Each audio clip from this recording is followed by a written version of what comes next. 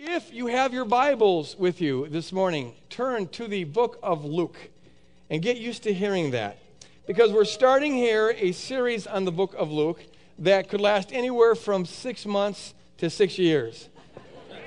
Who knows, you know? I want us to, you are going to know the book of Luke so good by the time we get done with this.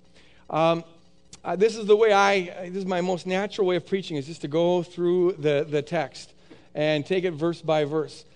There'll be times where we'll take a break, go on a series. I'll use, as I'm going to do right now, in fact, a passage as sort of a launching point to talk about some other things. But we'll be getting very familiar with the book of Luke. And so we encourage you to bring your Bibles to church. And we're going to try to wean ourselves off a little bit from the overheads. There's something about the physical Bible being brought to church and we're reading it together. And it's a good thing. I will, during the series, be using the TNIV, today's New International Version. And it's close to the NIV, but I think improves on it in some significant ways, making it more readable. It uses inclusive language, which I think is very important when the original Greek intended inclusivity and other things of that sort. So it's the TNIV that I'll be using. But you can use any version that you want. Luke chapter 1, verses 1 through 4. We will be hovering over these passages for about 3 weeks or so, which gives you an idea of how fast we're going to be going. But I'm going to use this as a springboard to talk about, and here's the title of this series, Jesus for Thinking People. Jesus for Thinking People. Here's what Luke says. Many have undertaken to draw up an account of the things that have been fulfilled among us, just as they were handed down to us by those who from the first were eyewitnesses and servants of the word. With this in mind, since I myself have carefully investigated everything from the beginning, I too decided to write an orderly account for you, most excellent Theophilus, so that you may know the certainty of the things you have been taught. I want to pray, and I'd like to ask for some people around the auditorium to keep this message covered in prayer. As Melanie said in the screen there, a lot of people find that when they pray for the message, they get more out of the message. So there's actually something in it for you too. A couple more. All right, good. Yeah, just keep it covered in prayer. Lord, we thank you for your word, which is a lamp unto our feet. It is our guide, Lord. It's our constitution. And it is useful for instruction and growth and discipline. Father, anoint this word. I know that my words will be just completely without any kingdom value unless you, Holy Spirit, are surrounding each and every one of them that come out of my mouth. So, Lord, infuse this message with your authority. Open up our minds, open up our hearts. And in particular, Lord, I pray for any who might be here who aren't right now in a saving relationship with you. Lord, use this word to compel them, to persuade them, and to draw them into a saving relationship. In Jesus' name we pray. And all God's people said, Amen. Amen. Let's take care of some of the factual stuff about this book, and then we'll get into the beginning of this series. It's always good to place, in fact, it's necessary to place any book that you're reading in the Bible in its original historical context. So here's what we know about this book. The author, traditional title is Luke. It's ascribed to Luke, but we can't be 100% certain that it was Luke. Luke doesn't name himself in this work. Now, that was pretty customary for people in the ancient world not to sign their works or name themselves in their works, especially religious works. It was considered arrogant. So there's nothing unusual about the fact that the author doesn't tell us who he is. We do know just from this passage that, number one, he was not himself an eyewitness of Jesus Christ. He wasn't one of the original disciples. He says he's carefully investigated all the things that have been handed down to him from the eyewitnesses, from those who were eyewitnesses, which tell us that he himself doesn't claim to have been one of the original disciples. But it's also clear that he's in touch with the eyewitnesses. He's part of this early Christian community when the eyewitnesses are still alive. There is, however, I think, very good reasons to accept the traditional authorship of this book as being Luke. The chief argument is that everybody in the 2nd century who mentions this book, cites Luke as its author. All the early secondary sources accept that Luke is the author, and no one ever disputes that. And these are people who are in a much better position to know than we are, and they have a lot more at stake since the church is being persecuted at this time. So there's good reasons to think that, in fact, it was Luke. Luke is mentioned as a companion of Paul 3 different times in Paul's letters. He was a physician, he was a doctor, and he kind of followed Paul around at times. Luke is also the author of the book of Acts. In fact, Luke Acts is written as a 2-volume single work. What's interesting about the book of Acts is that you'll find at 3 different places there's sustained passages where the author goes into the first person plural. He starts talking about what we did. Normally, the author would talk about what Paul did or what the disciples did, but there's 3 passages where he says, then we set out for such and such a place. We got on the boat. And what that tells us is that in those passages in the book of Acts, Luke, who is kind of following around Paul at points, here he's talking from his own experience. Other times he just reports what he's heard, but other times he talks from his own experience. So there's good reason to believe that this person was a person who was a companion of Paul and who authored this gospel that we're now going to be studying. The dating of this gospel, the second background point, has to do with dating. We can't be sure when this book was written, and there's a lot of disputation about that. However, it's very clear that it couldn't be written too late, too far after the original Jesus, the historical Jesus lived, because he says in the passage that we read that he's talking about the things that have been fulfilled among us. It's also clear that he's still in touch with the eyewitnesses. The eyewitnesses are still alive. So that fits best with him being a first-generation Christian. He wasn't part of the original disciples, but he was a very early Christian convert. Even more compelling than that, I think, is that this author also wrote the book of Acts. And if you read the book of Acts ends very abruptly around 62 AD with Paul being in prison. He's under house arrest.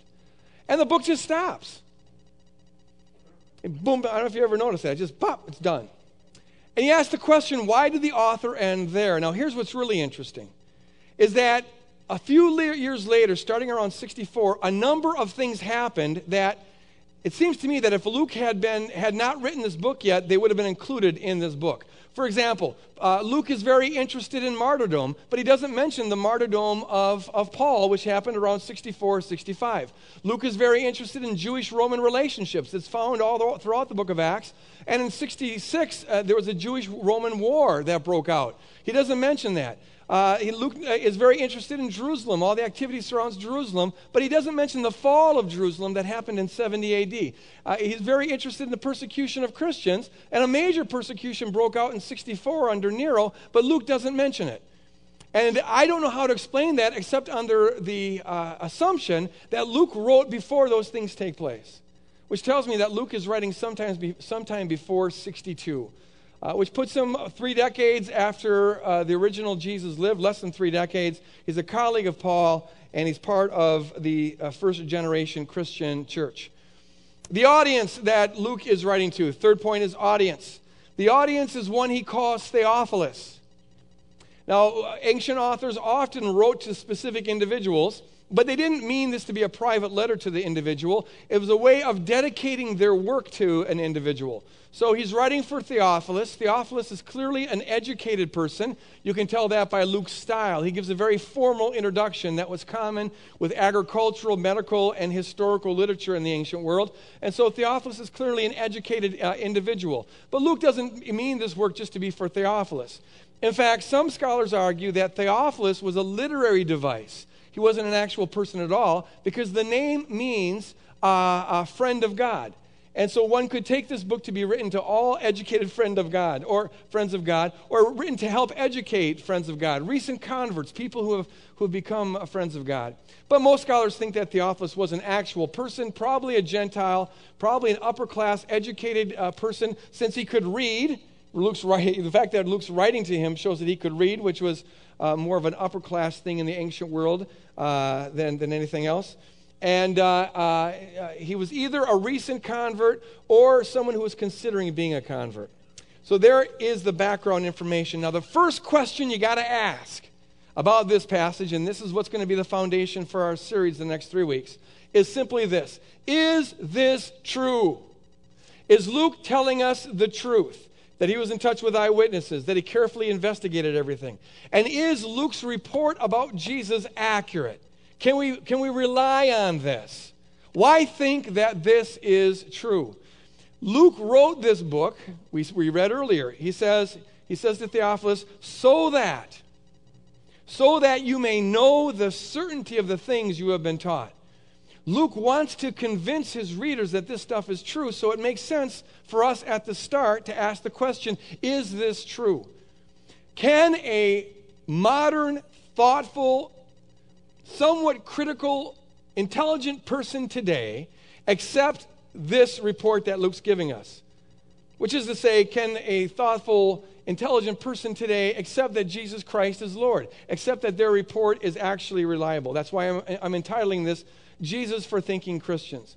And today, next week, and on Easter, we'll deal with this topic. And then, by the way, 2 days after that, on a Tuesday night, March 29th, we're going to have another one of our Q&A sessions. I like to call this a seeker's session. And what we're really just doing here is asking people to come with all their questions about the Christian faith, all their objections about the Christian faith, and Paul Eddy and I will have a dialogue with whoever shows up there on an audience like this. I've done this in a lot of other churches, and it's a blast.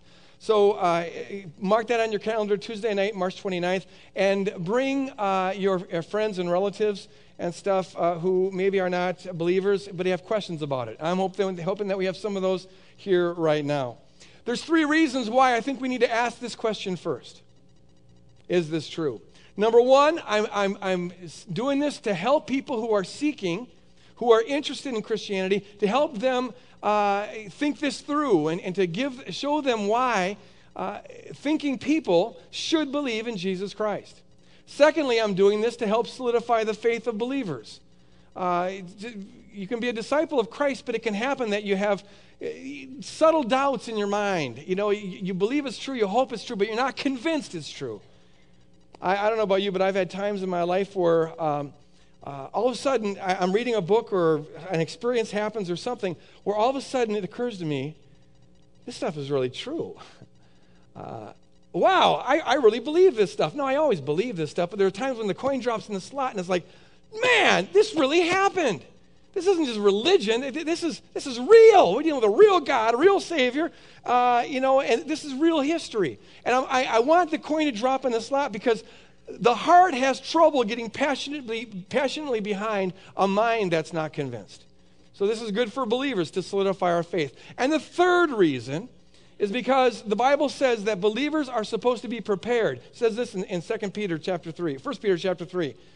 In your hearts, revere Christ as Lord. Always be prepared to give an answer to everyone who asks you to give the reason for the hope that you have. We are commanded to always be prepared to give an explanation for why we have this hope in Jesus Christ. And if ever we needed to obey that command, it's today.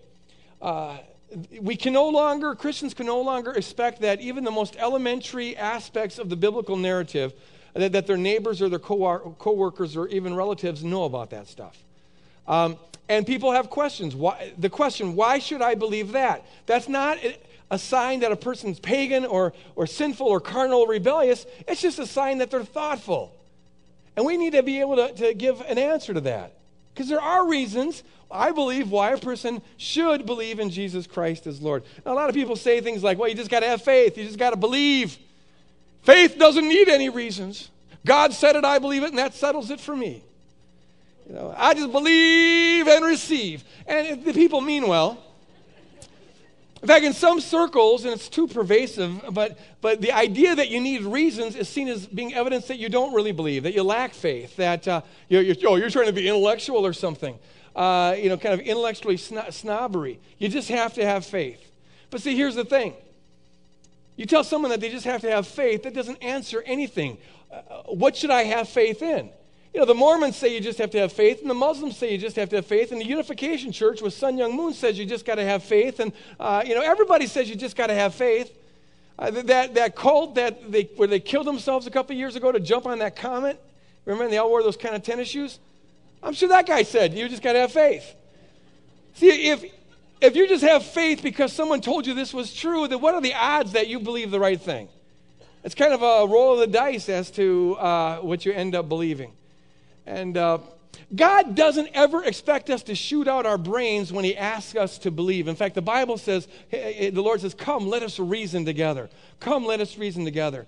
We're never expected to base our life on irrational stuff. We don't live like that normally.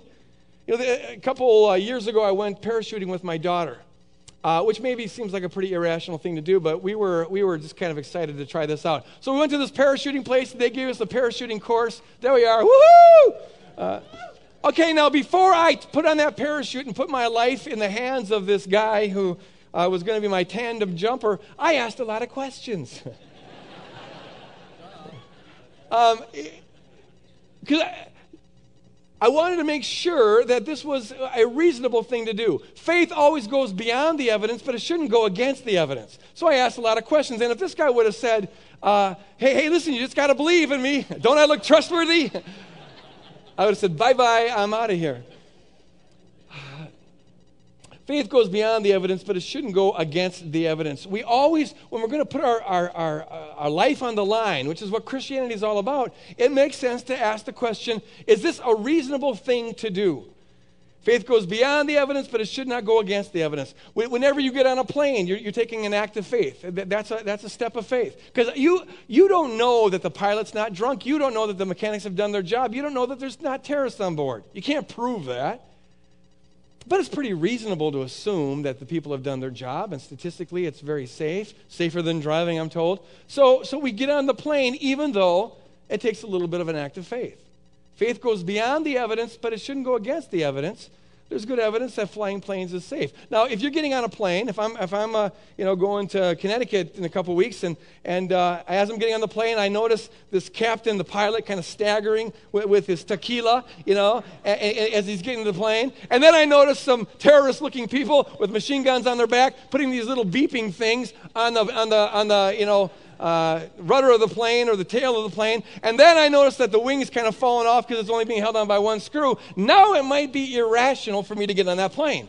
Now faith would be going against the evidence. We all live by faith. You know that? Everything we do involves an act of faith. Getting in your car, getting on a plane, getting married, it all involves faith. You're going beyond the evidence. The question is not whether you'll believe or not. The question is, what will you believe? Who will you put your trust in? If you believe that there is a God, as I do, then you're going beyond the evidence. You're having faith. But I think it's a very rational thing to believe. It's hard to explain the world without it. But if you don't believe in God, you're still exercising faith. You're wagering your life, and if we're right, the next life, on the hope that it turns out that God doesn't exist. And if you're wrong, then there might be serious consequences for that. You're taking risks. If you believe in Jesus, that's an act of faith. But if you don't believe in Jesus, that's also an act of faith. Whatever you do, you're going strictly beyond the evidence. The question is are you going in line with the evidence? Is your step of faith a reasonable thing? And my own conviction, and I have studied this and subjected my own belief to a lot of criticism over the last 25 years, but I still remain resolved in the conviction that this is the single most rational thing to believe. And that's the most, for me, that's its selling point. Yes, Jesus does a lot of great things for your life and blesses you and yada, yada, yada. That's great. But the reason I believe it's true is because I believe it's true. It's given me reasons to believe it's true. So let's dive into this question. Why think that this stuff is true? Let's do a little old-fashioned logic. It comes down to two things. Either you're going to think that what Luke is saying is true, or you think that what Luke is saying is false. And that could be applied to all the Gospels. Either they're telling us the truth or you think that they're telling us falsehoods. That really exhausts all the alternatives. If you come to the conclusion it's true, sell out. Surrender your life to Christ. Because if this is true, this is the most important truth that has ever existed, that ever could exist.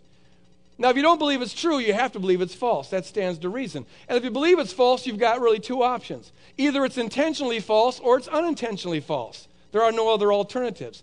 If it's intentionally false, that means these people intentionally made up a lie. And we can call that the conspiracy theory, and there are people who believe that. If it's unintentionally false, this means that they sincerely believed what they were preaching.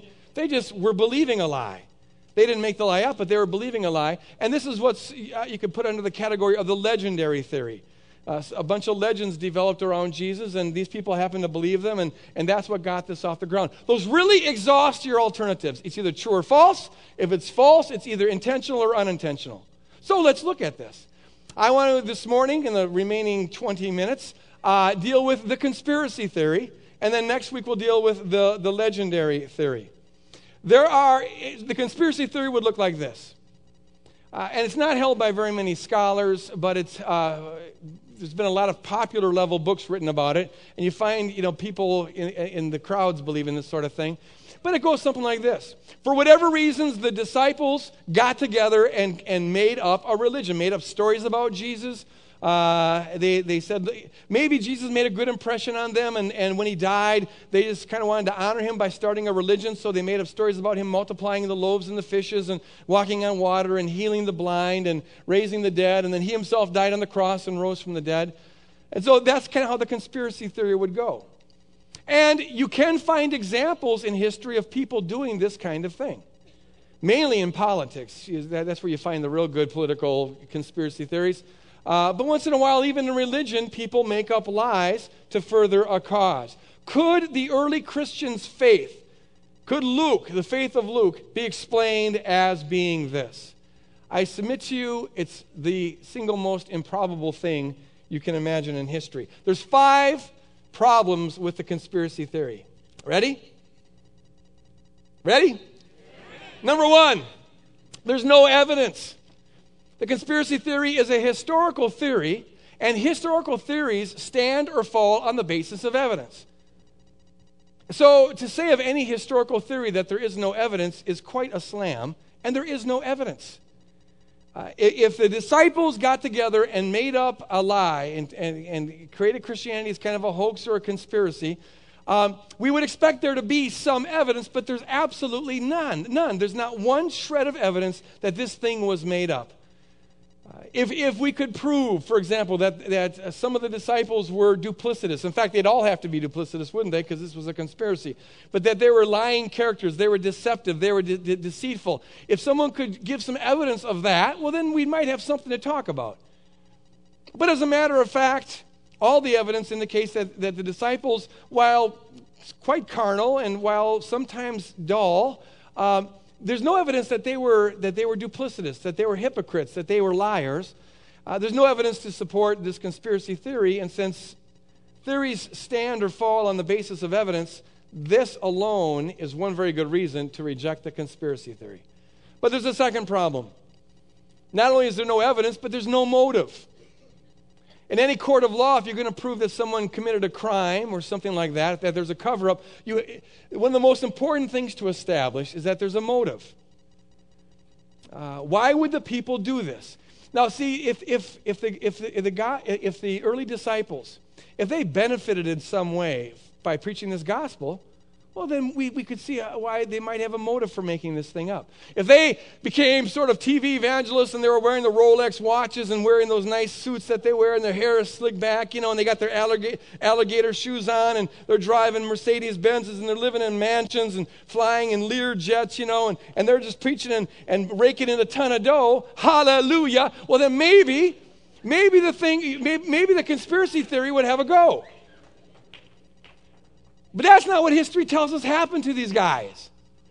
In fact, quite to the contrary. Not only did they have nothing to gain, but they had everything to lose. And they would know that going into this. Tacitus is this Roman historian. He's writing around 115 A.D. He has seen emperors slaughter people all of his life. Killing is no big deal. But even he, and he hates Christians. He just thinks that they're the silliest people on the planet. But even he felt sorry in his writings. He felt sorry for the way Christians were treated under Nero. They were executed by the boatloads. They were, beheaded, stoned, sometimes fed to lions. Worst of all, they were impaled on posts and then tarred and lit on fire as torches for Nero's parties, party torches. Now, that is just unthinkably gross. Why not only did they not gain anything, but they lost a great deal. And so that completely undermines the force of the conspiracy theory. We got to imagine these guys getting together saying, look, we really miss Jesus. Let's make up a religion about him. And let's say that he multiplied loaves and fishes and healed the sick and cured the blind and then died on the cross and rose from the dead. Yeah, let's say that. And then Matthew says, well, why would we want to do that? And the rest of them say, hey, because then we can get killed and impaled and tarred and feathered and lit on fire. It's not a plausible hypothesis. There's no evidence and there's no motive. But thirdly, there's no deserters. See, here's the thing. It would be silly enough that they started a religion when they would know that there would be no gain in it for them.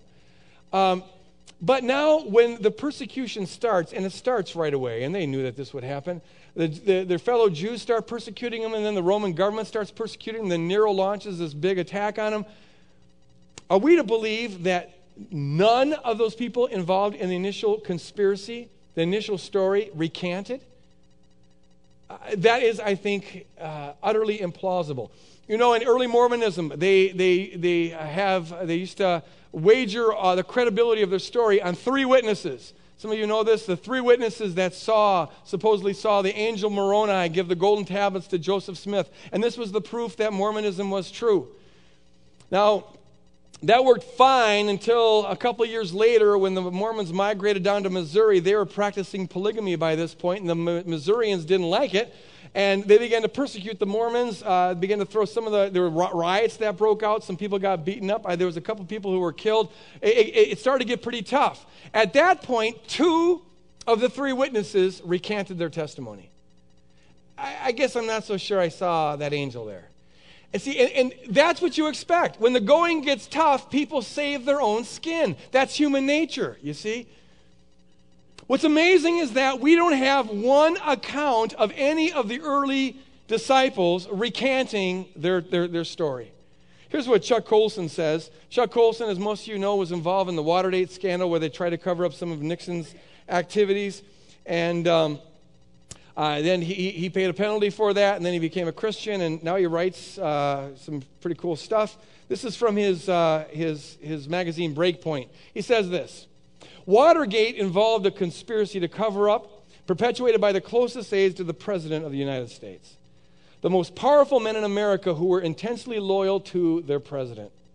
But one of them, John Dean, turned state's evidence, that is, testified against Nixon, as he put it, to save his own skin. He did so only 2 weeks after informing the president about what was really going on. 2 weeks. The real cover-up, the lie, could only be held together for 2 weeks.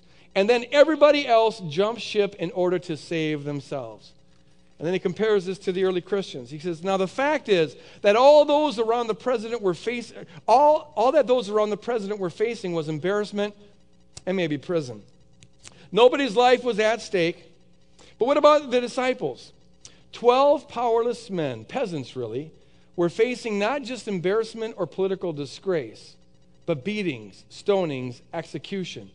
And he could have added impalings and being burned alive. Every single one of the disciples insisted to their dying breaths that they had physically seen Jesus bodily raised from the dead. Don't you think that one of those apostles would have cracked before being beheaded or stoned? That one of them would have made a deal with the authorities? None did. Now see, if any of them had cracked, we have good reason to believe that we would have known about it. Because remember, Christianity was birthed as a sort of a segment, an offshoot of Judaism, and the official Jewish establishment hated it. They saw this as just a rabid, dangerous cult. They wanted to squash it.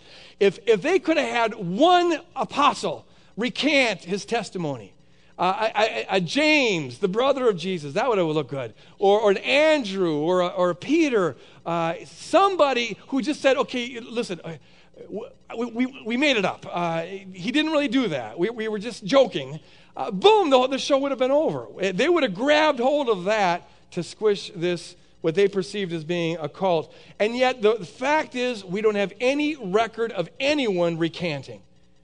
And given the treatment they went through, to me that is rock solid proof that whatever else you think about these guys, they sincerely believed what they were preaching. And they said that they saw Jesus do these miracles, that Jesus made divine claims, that he died on the cross and rose from the dead, and they were willing to die for it. That tells us something. So the conspiracy theory doesn't work because there were in fact no deserters. Fourth is what I'll call the countercultural dimension of the gospel. Here's the thing.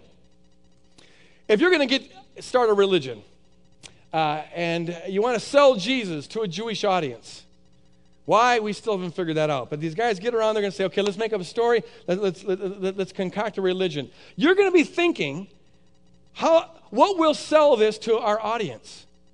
How can we package this to make this credible to the audience? Whatever your motives are, we don't know. But you want if you want to sell it, you tailor make it to the audience. What's amazing is that some of the most fundamental aspects of the Gospels go directly against the culture they're trying to sell their message to.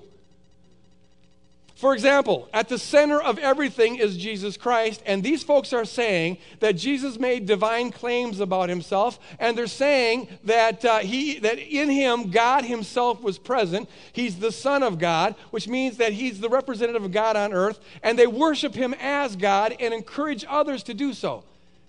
He's Yahweh walking on earth. Now you got to know that there is nothing that you could possibly come up with which would be more offensive to a first century Jew than what I just said.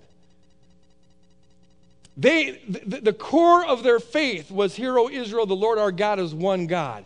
There's one God up here, human beings are down here, and never confuse the two. They regarded the Roman practice of divinizing emperors as absolutely blasphemous. They wouldn't have anything to do with it. They wouldn't so much as tilt their head out of respect to the emperor's statue. Lest it gets, in some ways, they're condoning the divinity, the supposed divinity of the emperor. They couldn't stand this. If you're making up a religion in the first century to sell to a first century Jewish monotheistic audience, the one thing on earth you do not want to say is that a human being was God. And yet here we have it in the Gospels. They go out preaching that this man is God and he calls on us to worship him and whatnot. They'd have no motive for putting that in their story unless they thoroughly were convinced it was in fact true. But there's other countercultural aspects as well. For example, Jesus dies on the cross. Now to us, we're used to crosses. We wear them on our necks all the time. But to the ancient Jews, the cross represented the most shameful, ignoble, demonic way to die. No one was expecting the Messiah to die in the first place, let alone die on the cross. So now we're to conceive of this conspiracy. These guys are getting around here. They got to huddle. They say, let's make up a story. Jesus did some miracles, healed the blind, he died on the cross, rose from the dead.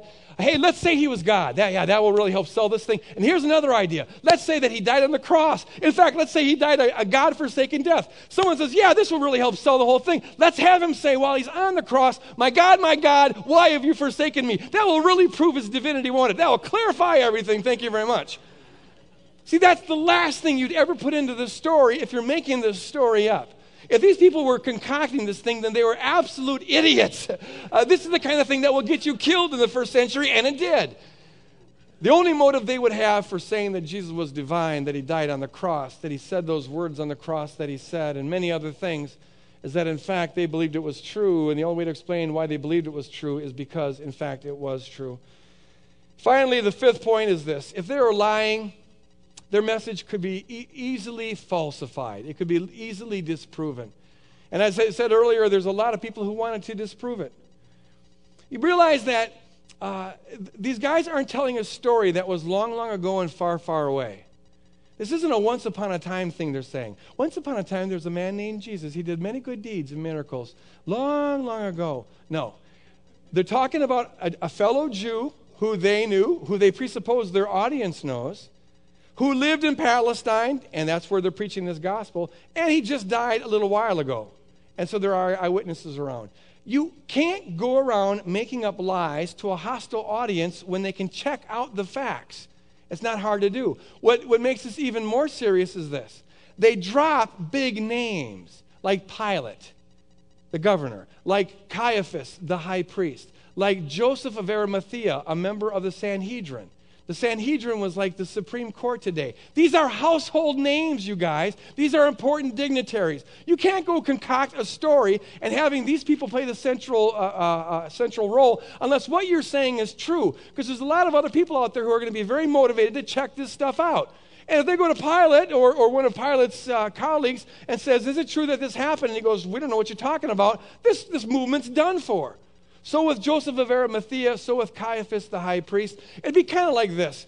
If there's a guy on the east side of St. Paul who started a religion where he says that he is God and that Jesus is the devil, and I start losing parishioners to this new religion held in some guy's house, and they're claiming that he is changing water into wine and doing miracles, and that he's meeting with the mayor of St. Paul and Norm Coleman, the senator, and they saw him do miracles, guess what? I am going to go check this guy out because I have a role to play in protecting my sheep, and these people are falling to this demonic lie, and I'm going to expose him.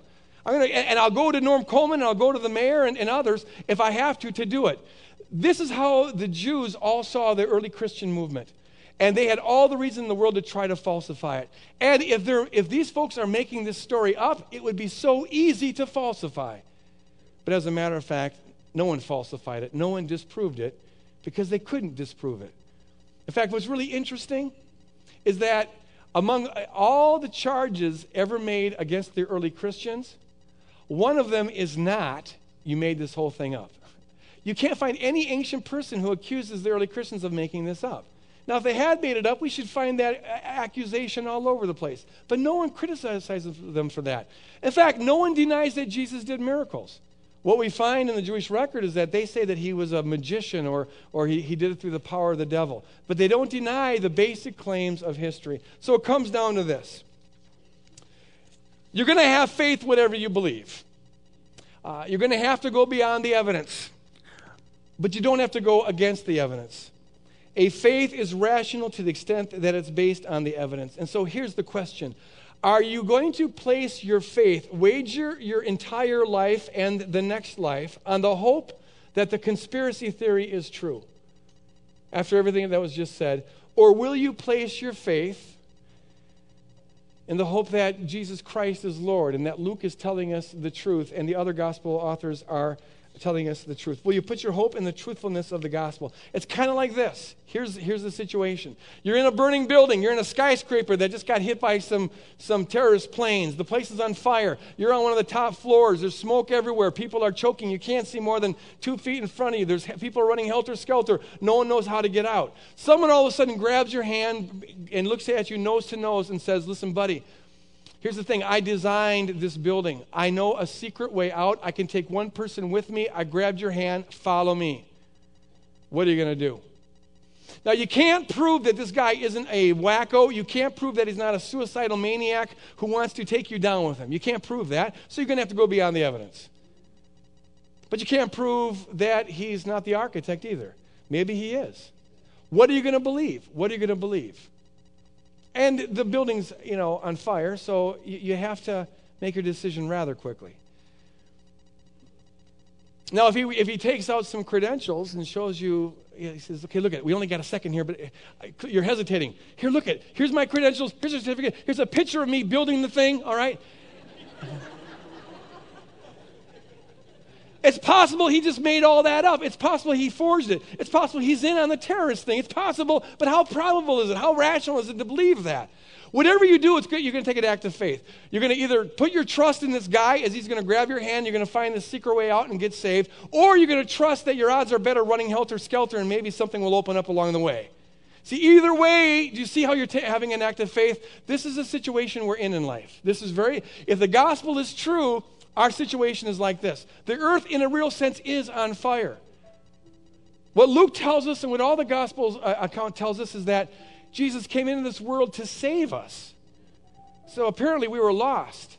And apparently we're in trouble. We're in danger. Otherwise, God wouldn't have taken such an extreme measure to rescue us. If what Luke is saying is true, here's what follows from it. Number one, as you're sitting here, you couldn't be more loved than you are this minute because your Creator has a passionate love for you. Jesus died for you. And you got to know that. But number two, if you're not in a relationship with Him, you're in danger. The building's on fire.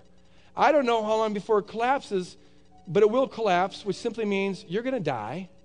You're going to die, and you don't know when. And that's not a scare tactic. That's just a reality thing. So the question is, what will you put your trust in? Jesus Christ in this smoke-filled room is reaching out and saying, will you grab my hand? I know a way out of here. In fact, I died to carve a way out of here. Will you grab my hand? Will you go into eternity with me? What are you going to trust? You got the conspiracy theory? Could be all made up. Yeah. But what is the more reasonable thing to believe? Close your eyes to pray. When all is said and done, it's not about an intellectual theory. You have to believe it's true, but God's not looking for people who believe certain truths. He wants people who love Him, who are loved by Him, who have a relationship with Him. If you're here this morning, and whether you have done this before or not, right now you're not in a relationship with Jesus Christ and you know it, and you're willing to surrender your life to Him, would you just raise your hand, and I want to pray for you from up here. Raise your hand real high. And you just say, I see that hand, ma'am. A few others. Wonderful, wonderful. Oh, this isn't about believing a theory. It's about surrendering your life over here. I'm going to pray for you. This isn't a magical thing. It's just a commitment you make to get a process started. Anybody else? There's all over the place. There's hands back there. You're doing it before God. Just say, God, I'm going to surrender. Way in the back. Over here. Wonderful. Up here in the front. Praise God. Praise God. Praise God. Over here on my left. Okay. Now I want us all to pray together. And you who raised your hand, pray this out loud from the depths of your heart. This is serious stuff. You're grabbing hold of a hand. This isn't magic. Don't walk out of here thinking that now you don't have to live for Jesus because you prayed a prayer. This is a step where you're saying, I'm going to commit my life to you. It's the beginning of a process. So let's all pray this prayer together. Heavenly Father, I have faith that you are real. And I have faith that Jesus Christ is real. And I, right now, surrender my life over to Him. And I ask you, Lord Jesus, to forgive me all my sin. I ask you, Lord, to grab my hand and lead me out of danger. And I ask you, Lord, to come into my life and help me live for you every day of my life, starting right now. Thank you, Lord, for loving me and for saving me in Jesus' name. Amen. Amen. Praise God. Praise God. Praise God. Yes. Amen.